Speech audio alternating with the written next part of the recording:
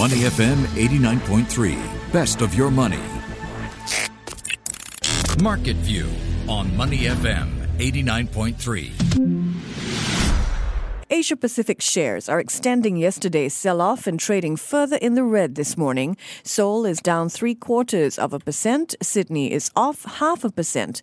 Tokyo is closed for a public holiday. This morning's losses follow a night of selling on Wall Street, though a last-hour recovery helped stem the downturn. The Dow closed off 1.8%. The S&P 500 and Nasdaq finished lower as well. Joining me now for a discussion on market action is Ryan Huang. Tuesday, how you doing? Tuesday, and yet it seems like so much has gone by with all the news making the headlines. Yeah, you've been shimmying down fire poles.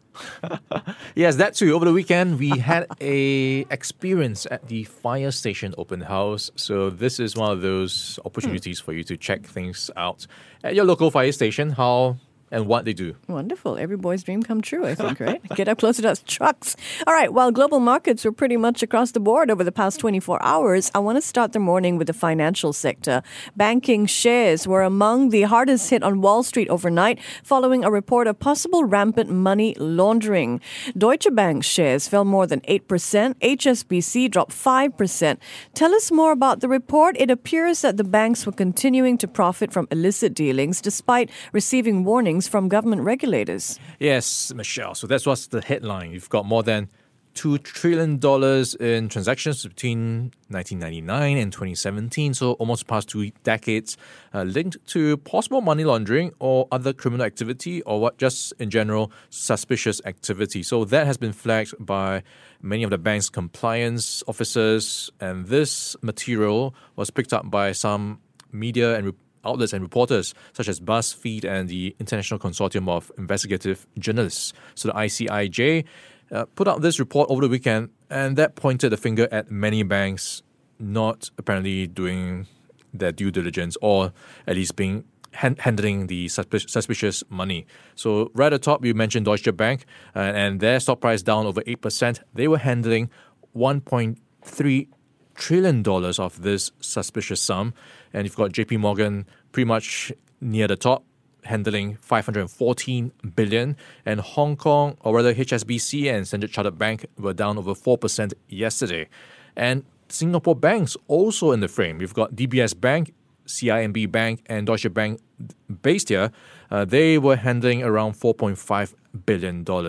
So apparently you've got this suspicious activity going on, but I think what to point out is some of it is, the caveat is, it is the compliance department at work doing their routine flagging when things are out of the blue. For example, if you're typically a small spender and suddenly you buy a big ticket item, that comes out as a big flag for them to report just out of compliance reasons. And sometimes when you want to clear out your bank to move to another bank, that also is another flag. But of course, there may be some criminal wrongdoing, and I think that is where HSBC is really under pressure there, and that is because the report singled them out as being involved with a Chinese Ponzi scheme and helping it to move money around, leaving victims of the scam unable to recoup losses. So HSBC, in fact, under so much pressure that their head of marketing has told the entire staff across the company to stop posting on social media to avoid any negative reactions.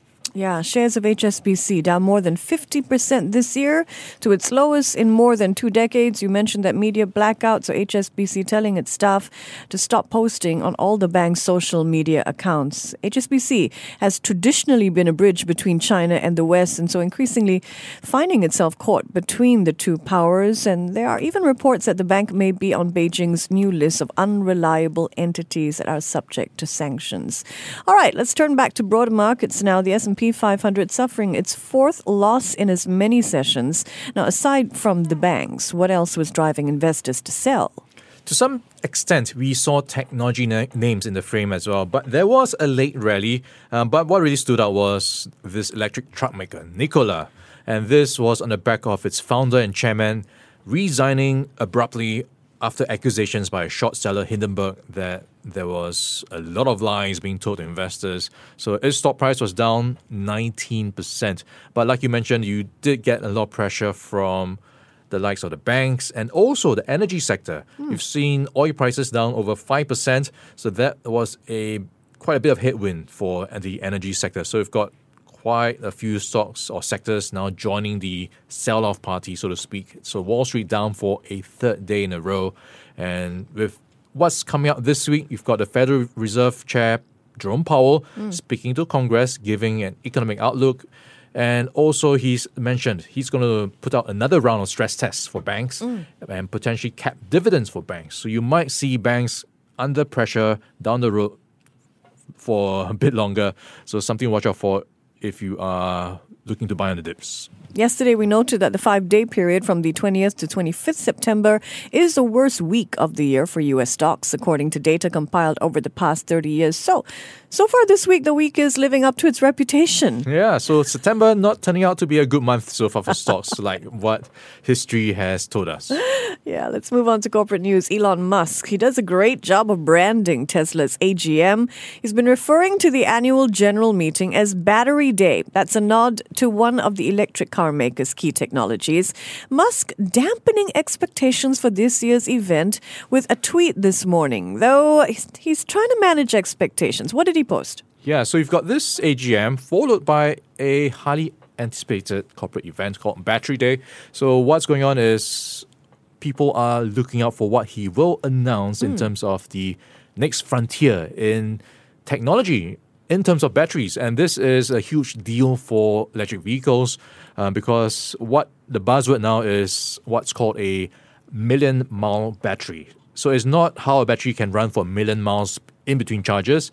It is how much of a lifespan it can run for until it goes kaput. So he is potentially going to make an announcement on a battery that can last longer. So right now, the current batteries on the markets can last about 1,000 full charges.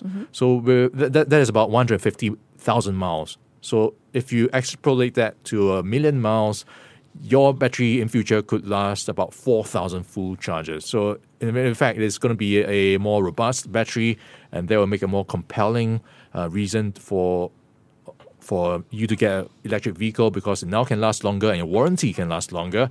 And I think that you might even see some news around swappable batteries. And that is going to be, I guess, a big game changer because the charging time for vehicles is one of the downers of owning an EV vehicle. So all that could be in the frame, but he has put out a bit of a warning to manage expectations. Yeah. He says, don't expect these innovations to come online anytime soon. It may be 2 years away. But even then, I'm not even sure it's going to be 2 years because he has made out a lot of bold promises in the past. And for example, the Cybertruck that he unveiled in 2017 is not on the road yet. He's also talked about 1 million robotaxis on the road, and they don't even make fully autonomous cars yet. And he has even, I'm not going to go on the list. So that is the idea you have right now, that you might get a lot of promises, but the time frame will be quite flexible. Yeah. Tesla shares dropping more than 6% after hours on Musk tweets after they closed almost 2% higher for the day at $449.39. All right. We're about 15 minutes into the show, and I haven't said the name TikTok, at least not till TikTok. now. Yeah. Yesterday, we asked whether the saga was finished. It appeared Oracle and Walmart had the Trump administration's blessing to purchase TikTok's U.S. operations from ByteDance, but that doesn't seem to be the case any longer. What is the latest? I think some people saw this coming. Donald Trump has changed his mind somewhat. He is now thinking twice. Is this deal really what he wanted? Because it doesn't fit his criteria entirely. So this is around the issue of Chinese ownership. And so right off the bat, at first, he wanted to sell off or wanted TikTok or ByteDance to sell off TikTok's US operations. Now there is this structure where Oracle is just a part owner and they will be the custodians. So it seems like he is not fully convinced that that is the way to go. So he is thinking about buying more time, pushing back the ban to just sit on this a bit more. And that is creating some concerns that we might not get a deal done. So that is something we are watching to see where the wind blows on this one. All right. One company that was hoping to buy TikTok but didn't make the cut is Microsoft. The software giant has quickly moved on, though. It's announced a $7 billion deal to buy a video game publisher. So what will the acquisition of Bethesda Softworks bring to Microsoft? Yeah, if you are a gamer, this is huge because under Bethesda, you've got huge franchise titles like Fallout, Skyrim, and even Doom, that first-person shooter that really kicked things off in the gaming industry. So quite a few huge titles that will now be under Microsoft's belt, and this is the acquisition worth $7.5 billion of ZeniMax Media, which owns Bethesda, and this will be Microsoft's largest video game acquisition since Mojang, which owns Minecraft. That was $2.5 billion about 6 years ago. So what is significant is it is now going to be part of the Xbox arsenal. And in the lead up to Christmas, when they launch the Xbox, you might see some of this being packaged as part of its Game Pass subscription. So it is a huge boost for potential recurring income on the subscription front. And it is maybe a bit of consolation that they now have this under their portfolio and not TikTok. So it is going to be a huge wave maker for Microsoft on the gaming front. Microsoft says Game Pass has 15 million subscribers. Will it be 15 million and one, Ryan? You gamer. Maybe if you buy one. So listen, Doom defined my university years. Xbox games, I understand, have disappointed over the years recently, but we'll see. Xbox consoles being launched at the same time, going head-to-head with Sony Corp's PlayStation 5 in November for the launch, so we'll see. In the meantime, let's check in on markets now. The STI fell about 0.5% yesterday to 24.85. How's it doing this morning? Right, so STI has been on a 3-day losing streak, and if I look at what's happening right now off the gates, it is now continuing to extend losses in line with the rest of the region. It's now down by 0.4%, and of course with all the headlines around the banks, global banks under pressure, we saw yesterday OCBC leading losses down by 0.4% for local banks. And looking at what we have so far for the opening minutes, right now it is the same picture. We've got DBS and UOB in the red, DBS down by 0.1%. OCBC making back some of those losses is now in the green for now by 0.1%. Another stock to watch could be Capel. Its offshore marine arm in the news for winning 2 contracts worth $200 million. And this is now seeing Capel stock price, though, still under pressure, down 2.1%. So still looking at the same story from yesterday. And I think what's worth watching regionally is Australia. And that is because of the huge impact on oil prices or huge move in oil prices. The energy sector is leading losses. And you also have the Deputy Central Bank Governor. She says a weaker Australian dollar is going to be good for the Australian economy. So that is putting some pressure on the Australian dollar.